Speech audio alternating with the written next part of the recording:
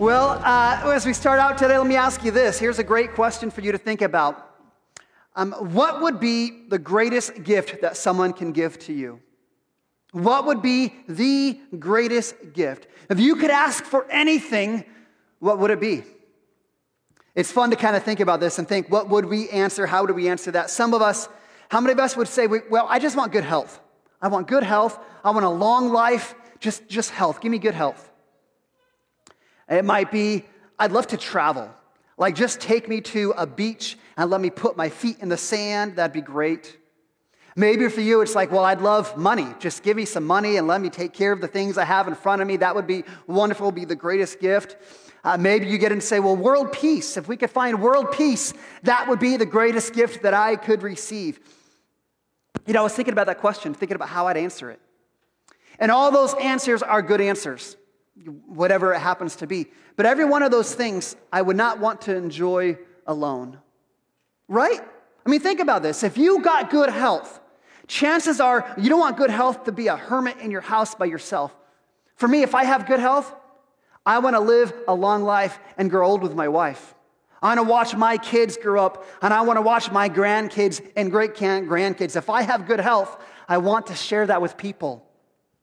If I have travel, if I get to travel, I do want to go and put my feet in the sand with a fruity drink in my right hand and my pretty wife on my left side, and a good friend walking with me as we travel the world. You think about money and peace, all those things. I may not want to share with everybody, but chances are I want to have some people with me to experience those things along with me. And I think we could say that this is true. As we think about the greatest gift, about it being money or health or security, probably the greatest gift is not any of those things. The greatest gift is relationships. Because every one of those things, we want to have someone with us. We want to have someone alongside to share this with. So I would say that relationships are our greatest gift. But why are they so hard? Right? Why are they so stinking hard? I mean, you just look around us, you look at the world around us, even in Christian circles, and we see just how difficult relationships are. Homes that are shattered by divorce. We see it all around us. Homes where the couple is still married, but they're not happy. Those homes are tense battlegrounds instead of being a loving refuge of community. Relationships where kids have exasperated the parents and the parents have exasperated the kids. Relationships are hard. Then you look at this, you look at even in Christian circles, you've got Christians who go from church to church to church, and they leave behind them a path of broken relationships and dysfunction behind them. And then we look at the season that we've been in our country and in our world the last couple years. So much division. We've got all these things. We've got politics and the pandemic and all this pride.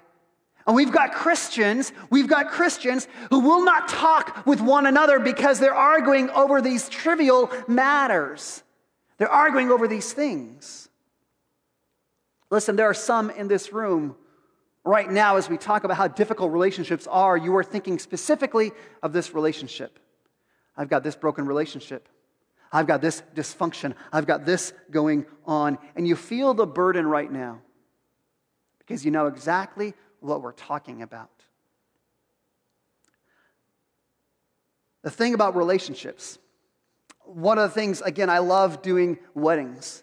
And when I do a wedding, I get to have an opportunity to meet with a couple and kind of share them some wisdom, try and point them to some truth about God to help build a foundation in their marriage. And one of the things that I will say in marriage, and this is true of any relationship, is relationships are going to be the hardest thing you do, but they can also be the most rewarding thing. They are the hardest because anytime you put two people in a relationship, you've put two sinners, you've doubled the sin, right? You've doubled the sin because there's two people in a relationship. But when it comes to what is the most rewarding, again, if you do the hard work, there's nothing better. There's nothing better in a relationship to have that love, that companionship, that friendship. This month of January here at Restoration Church, we're in a series that we're calling It's All About Relationships, where we're saying that our life and our faith is all about our relationships. It's all about our relationship with God and our relationship with one another. And so we're started this series to have some conversations about how we can grow these relationships, how we can grow closer to God, and how we can improve our relationships with one another. Last week, we talked about how we can grow our relationship with God. And it was a great opportunity because there's a difference between us knowing God and God actually knowing us. Isn't that such a tremendous thought? Where we can know about God, we can know some things about God, but is it completely different than God actually knowing us? Because so often what we do in relationships in general is we know other people, but we keep them at arm's distance. Well, I'll know you, but I'm going to keep you a distance away so you don't get to know the nitty-gritty of what's going on in my life because it's easier for you not to know me. And honestly, that's sometimes what we do with God. Sure, I know a lot about you, God, but I'm not going to open myself up to you. We ask that question, do you know God? It's not enough for you to know God. Does God actually know you? Today, we're going to talk about the prescription for healthy relationships, our healthy interpersonal relationships. Our text today that Jackie read for us, Colossians chapter 3, is a great passage of Scripture. It's a great passage where Paul is talking to Christians. He's talking to Christians and saying, listen, if you've placed your faith in Jesus, that means that you have laid aside the old man, which means that each of us, we have this worldly and this sinful nature that's natural to us. It's natural to us. And we lay that aside, and we're no longer defined by that worldly, sinful nature, that old man. And because of that, our text said, in verse 5, it says, we put to death some negative and worldly attitudes. Verse 5, you put to death sexual immorality, impurity, passion, evil desire, greed. Whereas a Christian, these things should no longer define our lives. But then he gets a little bit more specific. Those are general. Then he gets a little bit more specific into the conversation we're having today about relationships. And he's going to say these are some things that should not define your relationships. In verse 8, these are things that destroy relationships that should not define a Christian's relationships. Number 1, anger. Number 2, wrath, malice, slander, obscene talk. Verse 9, lies and deceit. Let's be honest here. You and I, left to our own devices, to our own wisdom, these are often the things that define our relationships. These are the ways that we operate in the world with one another. And listen, these may not all apply to your life, but let me ask you this. When you look at your life and your relationships, which one of those would you say defines you? Which one of those do you struggle with the most that is still present in your life? Are you dealing with anger? Do you deal with wrath? Do you have a quick temper? Do you deal with malice? Which just means, are you mean? Are you mean in your communication? Do you slander? Do you have obscene talk? Listen, we're talking today about a prescription for healthy relationships. And part of that prescription is that we begin to put off these negative characteristics that often define our relationships. Which means these are things that we should see less of. These are things that when we see this in our relationships, we ought to repent of and say, I'm sorry, I'm working on changing this. And at the same time, while we put these things off, Paul says there's some new things that we need to pursue. This is new clothes that we put on, these new characteristics, these new qualities that should define our relationships. And that is what we're going to spend most of our time talking about today. The qualities that should define our relationships. All right, I think maybe we'll get that figured out. All right, the first quality that should define our relationships, number 1, is that our relationships should be characterized by a heart of compassion. A heart of compassion. This is an emotional term. This is not something that you feel in your head. This means it comes from the heart. It comes from inside of you.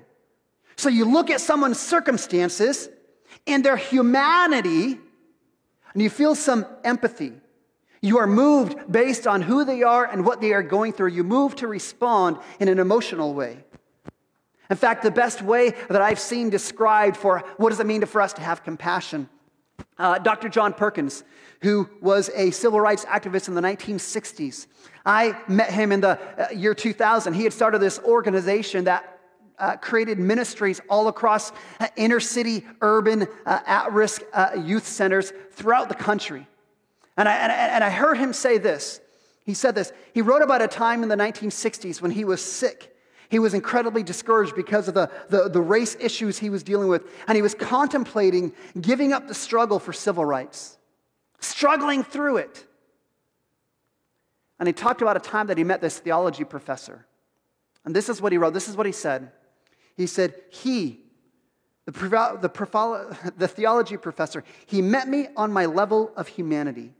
Not just the theological level preferred by so many church folk. He met me in my humanity.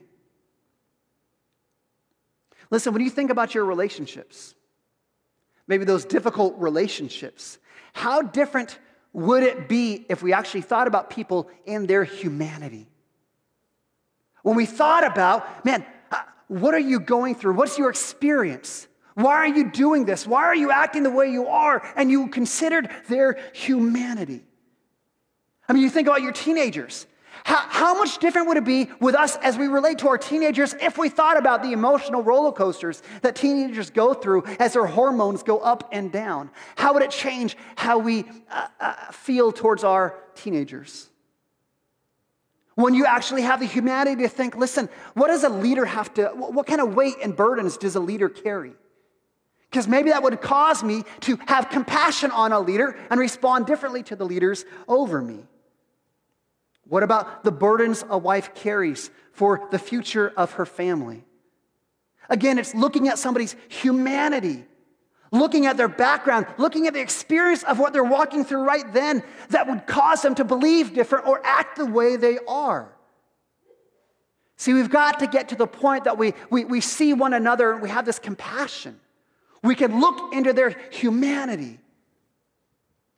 And chances are, if we're lacking compassion for one another, it's because we're too busy looking at ourselves and not looking at other people. Because for us to have compassion means we have to be others-centered. We actually have to think and consider what other people are going through. The first characteristic of a healthy relationship is a heart of compassion. Second characteristic that should define our relationships is kindness. Kindness. Kindness is connected to compassion because it's kindness that actually reveals our compassion. Listen, kindness is so powerful, but it's so easy for us to forget just how powerful kindness is. Because when we think about difficult relationships, we think about misunderstandings and mistrust, we think about hostility. You ever notice how kindness can make those things disappear? Kindness can win over the harshest critic. Kindness can change lives. In fact, in Romans chapter 2, this is what Scripture says. It says that God's kindness, it leads us to repentance. That means that it's not God's judgment of us that leads us to repentance. It's God's continual kindness that leads us to repentance. In fact, there's a story of the theologian Augustine, a guy who was struggling in life. He was struggling in sin. And he goes to church one day thinking, I need to fix my life. He goes to church and he hears a preacher, and he wasn't especially fond of the preacher. The preaching wasn't that great. Some of you know what I'm talking about, right? And so he goes to church and he's like, the preaching's not that great. But for some reason, he kept coming back and kept coming back until finally he had given his life over to Jesus. He'd become a Christian. And years later, they said, listen, Augustine, what was the thing that made a difference in your life that made you finally become a Christian? And he said, I began to listen. Not because the teaching was great, but because that man was kind to me. It was his kindness that caused him to listen and hear the word of God and give his heart over to him. Listen, do not underestimate the power of you being kind to the people around you. Kindness has tremendous power. Number 3, our relationships should be defined by humility. Humility. Humility might be the hardest of all of these for us to put on because it is so contrary to the sin that we're so often blinded by of pride. We are so stuck in our pride of thinking we're great. And this is where humility is more than us just deflecting attention when somebody praises us. It's more than just self-deprecation. Literally, what humility means is it means to be lowly of mind. That is what humility means, to be lowly of mind. And there's 2 sides that I think help us to understand what humility looks like in relationships. Number 1, humility means, to be humble means to have a proper evaluation of ourselves. For us to be humble, it means that we have a proper evaluation of ourselves. Because let's be honest, when you're alone in the shower, when you're alone in your thoughts, every one of us, we think we're the greatest thing ever, right? When we're alone in our thoughts, we think, man, if everybody would just do things my way, life would be so much easier, right? My knowledge, my experience, my way of thinking, this is the answer. I got it all figured out. Again, the Apostle Paul in Romans chapter 12 warns us not to think too highly of ourselves. A proper evaluation of ourselves means that we recognize, every one of us, we're bent towards sin and rebellion. Every one of us have weaknesses. Every one of us, we have biases. We are quick to see life through our little filter. So if we're going to be humble in our relationships, we have to have this proper evaluation of ourselves to realize maybe I don't have all things figured out. Secondly, if we're going to be humble in our relationships, we have to esteem others more highly than ourselves. Philippians chapter 2. I probably talk about this passage every Sunday because it is my favorite passage of Scripture. Philippians 2 says, "Do nothing out of selfish ambition, but consider others more significant than yourselves."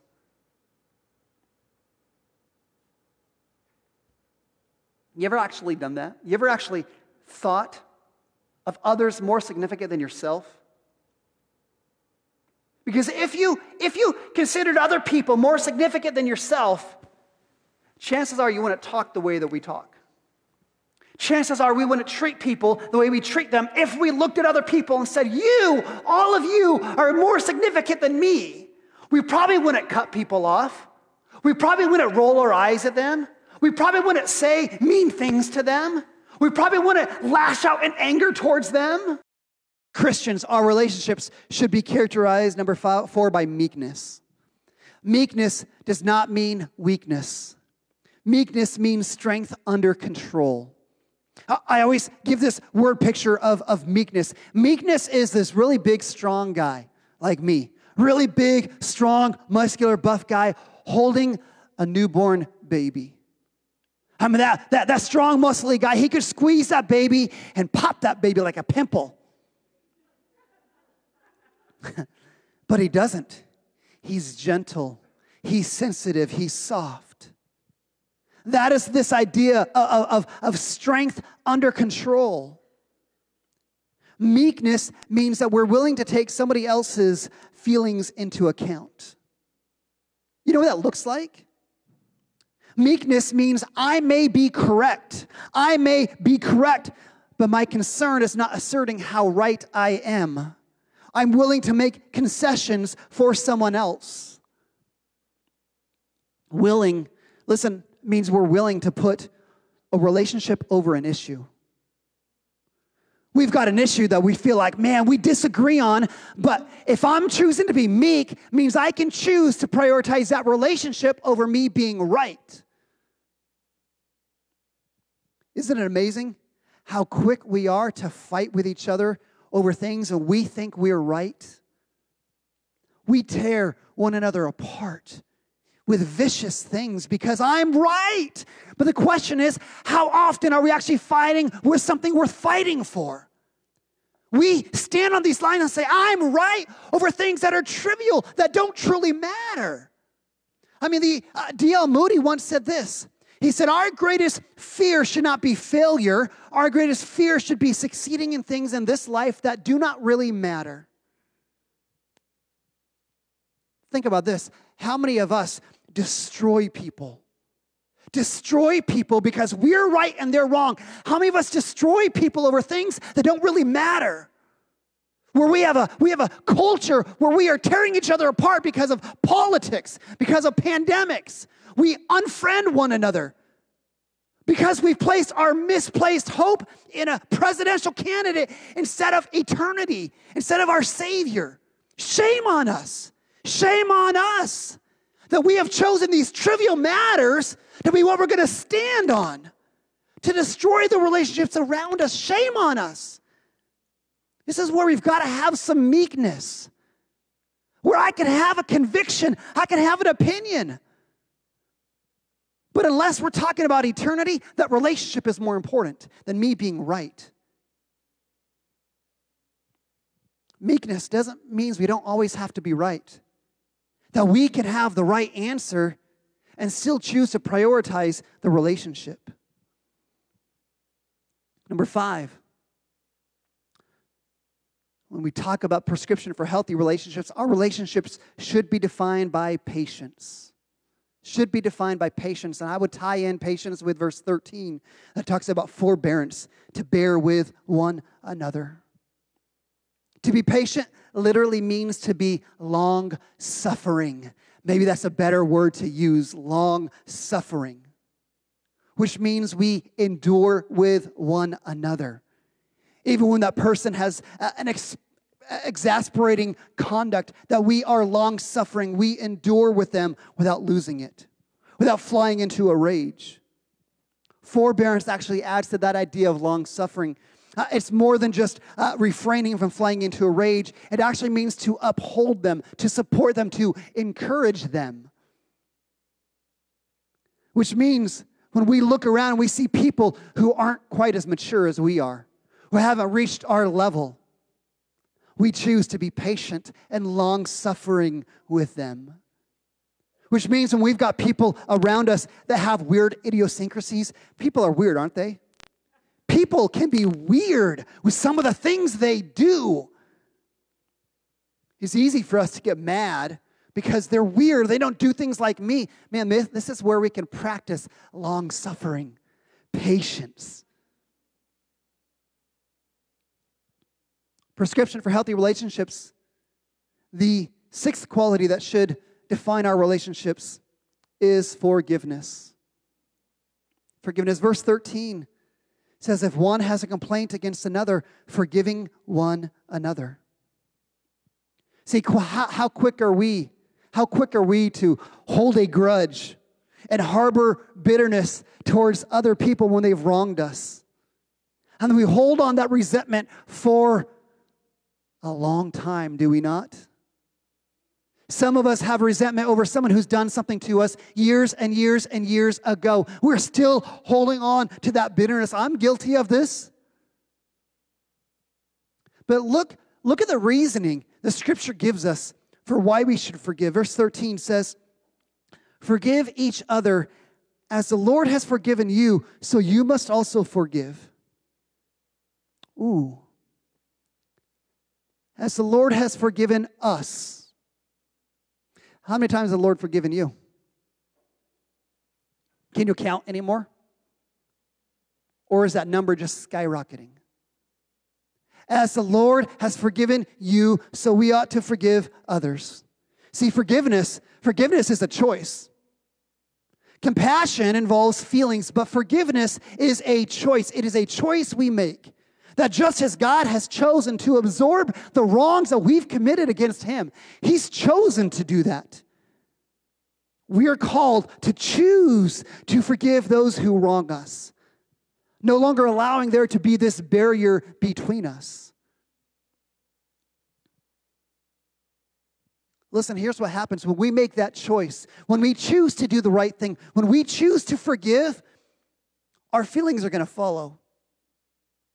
We get in that moment where I don't feel like I can forgive this person. I don't feel it. Listen, when we choose to do the right thing, our feelings will follow. And I would encourage you, if you're not feeling it, man, do something kind for that person. Do something kind for them. Because that's the example of Scripture, right? That God extended forgiveness for us, and He showered us who had wronged Him with kindness. And it was His kindness that led us to repentance. Yeah, forgiveness is hard. We choose to do the right thing, and watch as the feelings will follow. Prescription for healthy relationships. Number one, our relationship should be characterized by compassion, characterized by patience, by kindness, by humility, by meekness, by forgiveness, by patience. Number 7, our relationships should be characterized by love. Verse 14 says, above all, put on love, which is a perfect bond of unity. Love is kind of the summary of all of these qualities. They bring them together and say, this is love. We are to love people. That is what it looks like. That is the key for us to have healthy relationships is love. Listen, I want to warn you. You don't get to define what love is. Some of us, we've got this warped view of love. And some of us would say, well, the most loving thing I can do is to tell you you're wrong and you're an idiot. It's the most loving thing I can do. That's wrong. That's not true. Paul just defined for us what love is in relationships. Love is characterized by compassion and kindness and humility and meekness and patience and forgiveness and love. That is what love looks like in relationships. See, this is it's almost a simple text. It kind of preaches itself. But I'm standing here and I'm like, that is so challenging. That is so hard. To have our relationships be defined by those things. Let me ask you this. Those 7 qualities, how you doing? How are your relationships doing? Are your relationships defined by those things? When you think about the relationships with your family, with your friends, with your coworkers, with your neighbors, with your church, with your friends on social media, are your relationships defined by those things? Listen, just some real practical things to help every one of us grow in these things. Might I ask you this morning, which of those is the greatest struggle for you? Which of those 7 qualities is the greatest struggle for you? When you're looking at relationships, you can say, man, I think I'm really lacking in this one. Man, I'd even encourage you. Looking at maybe someone around you who you love and trust. Ask them, hey, which of these characteristics would you say you see the least in my life? Begin to look and say, where do I need to grow? What do I need to do? Man, take a week. Take a month and prioritize that characteristic, prioritize that quality. Write it down on a piece of paper and put it in a place you'll see it every day. And just to remind yourself, man, I've got to be forgiving. Man, I've got to be kind. Man, I've got to be patient. Do what you can to prioritize. When you make that decision, tell someone else and say, would you hold me accountable in this? I need to grow in my patience. Would you help remind me to do this? And let me tell you what, when you blow it, and you will blow it, when you blow it, practice some humility. Go back and apologize. Say, I'm sorry. Listen, I've been trying to grow in my patience, and I realized today I blew up on you and I wasn't very patient. Would you forgive me? There is such a tremendous power that comes when we will own when we have failed.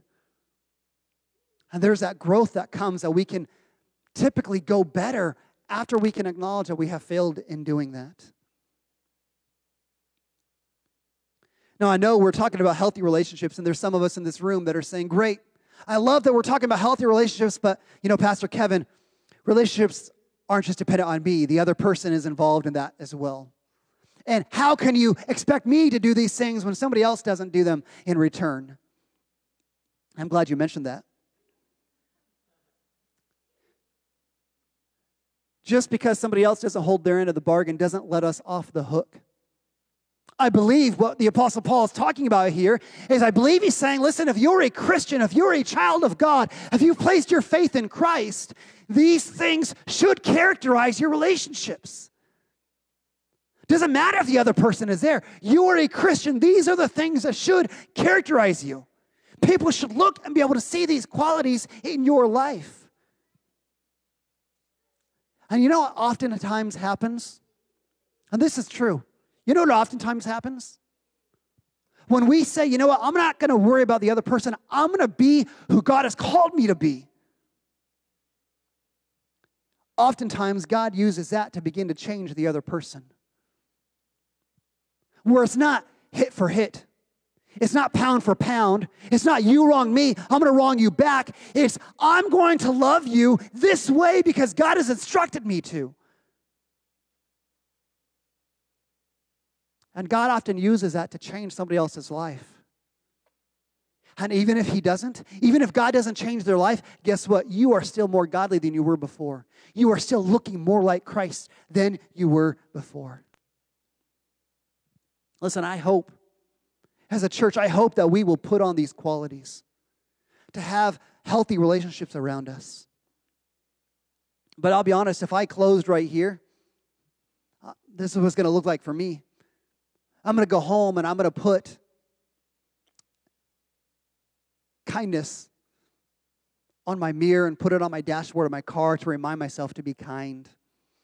And I'm going to do it for a couple of days, and then I'm going to get busy, and I'm going to forget, and then I'm going to go back to the way things were. Because how often do we fail in our own strength to bring about change in our lives? Because there's a secret to these qualities. There's a secret to these qualities being made a reality in our lives. The secret is not trying harder. The secret sauce is something that we actually skimmed over in the text. Look back at verse 12. Paul writes and says, put on them as God's chosen ones, holy and beloved. This is the key to the entire text. In fact, this is the key to our entire faith. It's not us trying harder. It's us recognizing who we are. That's why he says, listen, as God's chosen ones. He calls us his chosen ones. Do you know what that means, that we are his chosen ones? This is one of the most profound ideas throughout all of Scripture, that God chose you. God chose you. He looked over, he looked across the whole of humanity, across all of humanity, billions of people, and he saw you with all your warts, with all your faults, with all your sins. He saw you, and despite the fact that you were dead in trespasses and sin, despite the fact that you rebel against God, he chose you. He saw you. He chose to set his love and his affection on you.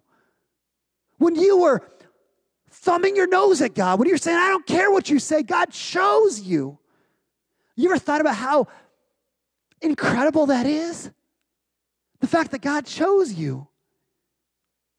He chose to send his son Jesus to the cross in your place. He chose to accept the sacrifice of Jesus for your sin. While you were still sinning, before you ever prayed a prayer, God chose you.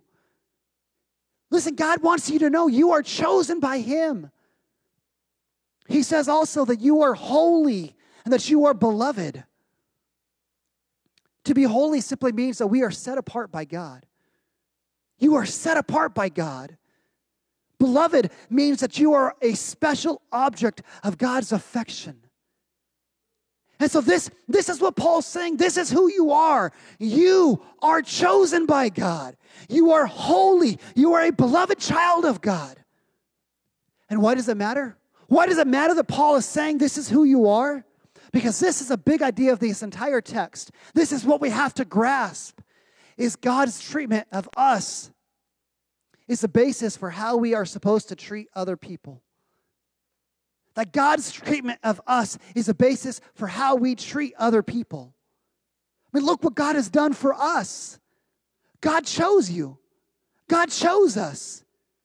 When we got angry, as we are continuing to be selfish, as we are undeserving, as we fumble through life in our own wisdom, saying, I'm going to make my own thing, I'm going to do it my own way, God still had compassion on us. He had compassion on us. As we've been mean and rebellious towards Him, God has chosen still to extend kindness to us. As we become prideful and think we're our own saviors, we don't need God, God has chosen humility anyways. He has still chosen to go to the cross and to suffer in our place.